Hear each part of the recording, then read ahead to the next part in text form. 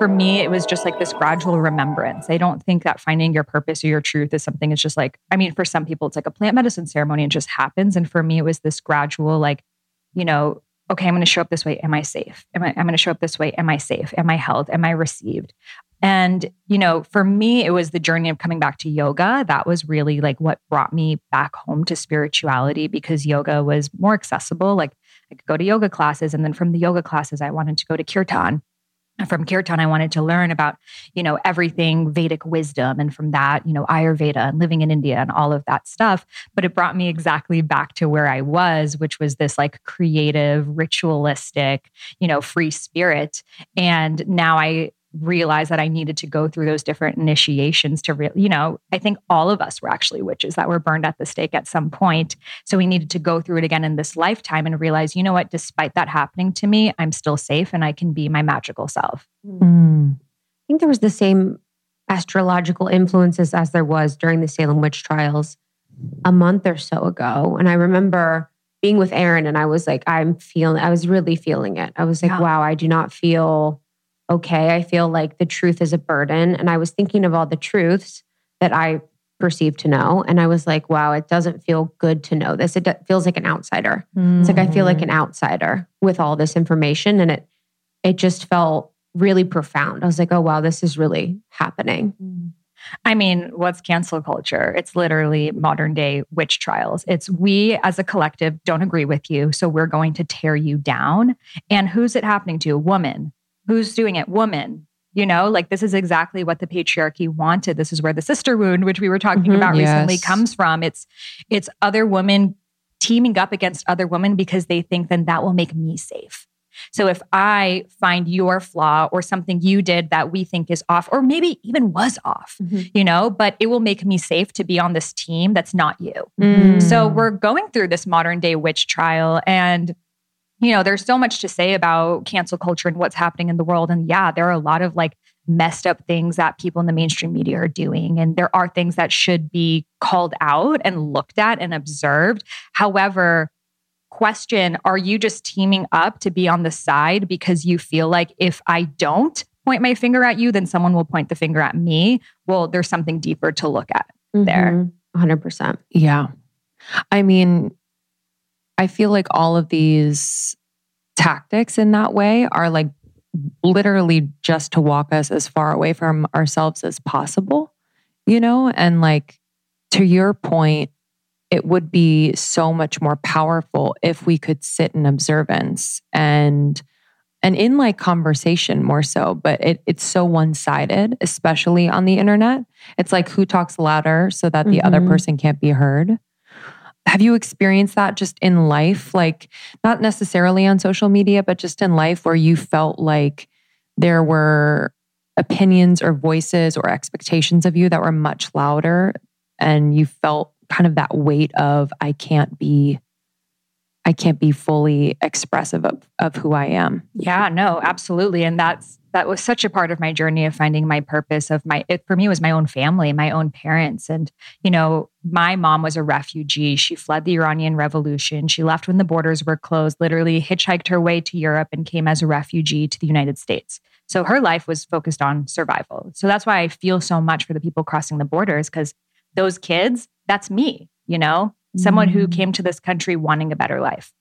My dad came as an immigrant and he got a scholarship to MIT. And it was like, if I can just be smart and successful, then I'll make it. So, you know, growing up, it was all about like, how do you fit in? How do you survive? How do you make it? We made it in America. Woo, everything's great. Like we did it. We're good. This is enough. And, you know, in Maslow's hierarchy, we can see that once you've achieved one level of, you know, survival is safe. Now let me go to the next chakra of like, now I'm going to reach for self-actualization and I'm going to ask my purpose and I'm going to ask what else is out there. So they didn't really understand why I was doing that. And I was given so many opportunities to be raised in this country and I wanted more. So that was seen as me being selfish, as me not caring about them, as me taking them for granted. And then eventually when I decided that I wasn't going to get, you know, a normal job and I was going to write this book on Ayurveda, which they thought was insane. I didn't have a book deal. I wasn't making any money doing it. I was just like health coaching on the side, making like $200 a month. I lived in a hut in India that cost me $3 a night. Like they thought I was batshit crazy. And they were like, we struggled so much for you to do this. Like, and then when parents want to protect you, they'll say anything that they can. So especially my dad was very like, you are a disgrace to the family. You are a failure. You're a loser. You're the scum of the earth. Like whatever he could say to just like wake me up. So he thought the more intense it would get, I don't know, I would be like, oh shit, I am a failure. Let me become a real estate agent, which was what he wanted me to do, which is just imagine me as a real estate agent. You probably feel it. I'd be like, I live in a $3 hut in India, but like buy this property. So, but the thing is, it wasn't like I was like, screw you guys, I'm strong. Like I was like, oh my God, are they right? Like in front of them, I would be like, no, I'm going to make it. And then I would go behind closed doors of like, oh shit, maybe I am going to be a starving artist. Maybe I am going to end up homeless. Maybe I think I'm someone special and I'm not. And I was really confused because I felt like having your purpose is like the Santa Claus story that like they tell you as a kid of like, follow your dreams. And then you do it. They're like, wait, you believe that? You were supposed to do that? Yeah. So I was like, wait, have I just been told this entire lie? And I remember probably the worst fight with my dad. He was just yelling at me. And I went downstairs to my childhood room which had like all of my toys and stuff. And, at that point I was like 23 or 24 years old. So just like going, when you go back to your childhood room and you're just like, this is so different than how I remembered. And I was like looking at all the toys. I was like, this was all a lie. Like, why did they raise me and tell me all of these things? And then here I am trying to be me and I'm a disgrace to them. And I was just crying, sobbing, like on my knees moment, just like crying into the ground. And then I felt this feeling of numbness, just nothing. And at that moment, I realized, you know what? If I'm dead to them, if they don't want me in their life, then I'm going to be free. And I don't need their approval anymore. And I call that moment that I became unfuckwithable. Because I realized then that I didn't have to live for anyone else's approval. And what a constant tie that was. And I realized throughout my entire life, I got a good grade. Are you proud of me? I did this. Are you proud of me? Are you happy? Did I get your gold star? Did I get your approval? And then the one, the two people that I wanted their approval of the most to have it the least, I was just like, then fuck this. I'm not trying anymore. So I told them then I'm going back to India. They were just like, what? Like in disbelief. And I went and I stayed there for the next year. And those were the moments of time that I no longer had the guilt. Because before that, I was going and I had guilt. I had, should I be here? Should I not? Like, is this just like a temporary thing that I'm doing? Like, is this spirituality just like a hobby? But then I have to go back to normal life. And after that, I was like, nope, this is who I am. And it was then that I had to get the strength to finally follow my purpose. I think for a lot of us, we want to live our purpose. We want to share our gifts. We want to share them, but we don't have the strength. So just because you were born with a purpose, with a dharma, it doesn't mean that you're going to embody it. And I needed to go through that experience of being strong enough to stand in front of the people whose opinions I wanted the most and had the least, to now, okay, if you don't like me on Instagram, I don't give a fuck. Like I've stood this, that it doesn't matter anymore.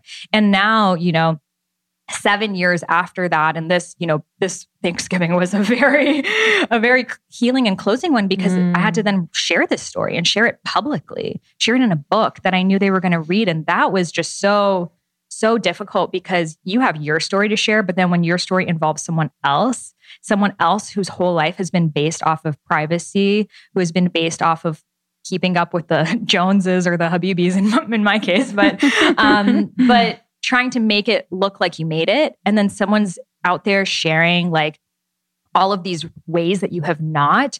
It's confronting. And it was this huge battle of like, how much do I share? How much do I not share?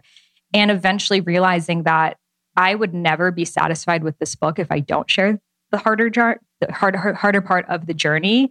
So yeah, this weekend was the confrontation of that. But I had to actually write it in the book and not ask, can I write this or not? Because I knew they'd say no. And I knew that it would end up being a whole other, year of us not talking. So I was like, it's in the book. This is my truth. I wrote it as too perspective as I could, like throughout I don't know if you've read that part of the story yet, but I kept adding like, They were afraid of my life. They wanted to protect me. Like, I understand why they did it from this higher perspective now. And this is what happened. Thank you so much for tuning in to Morning Microdose by Almost 30. We hope you enjoyed waking up. As always, we encourage you to take what resonates and leave the rest. If you enjoyed this trip, tune into the full episode on the Almost 30 podcast. All episode information can be found in the show notes. Make sure to subscribe, and if this becomes a part of your morning routine, be sure to share it with a friend. We have new inspiring doses Monday through Friday. Follow us on Instagram at Morning Microdose, and follow Almost 30 at Almost 30 Podcast. Thanks for listening. We'll see you in the vortex.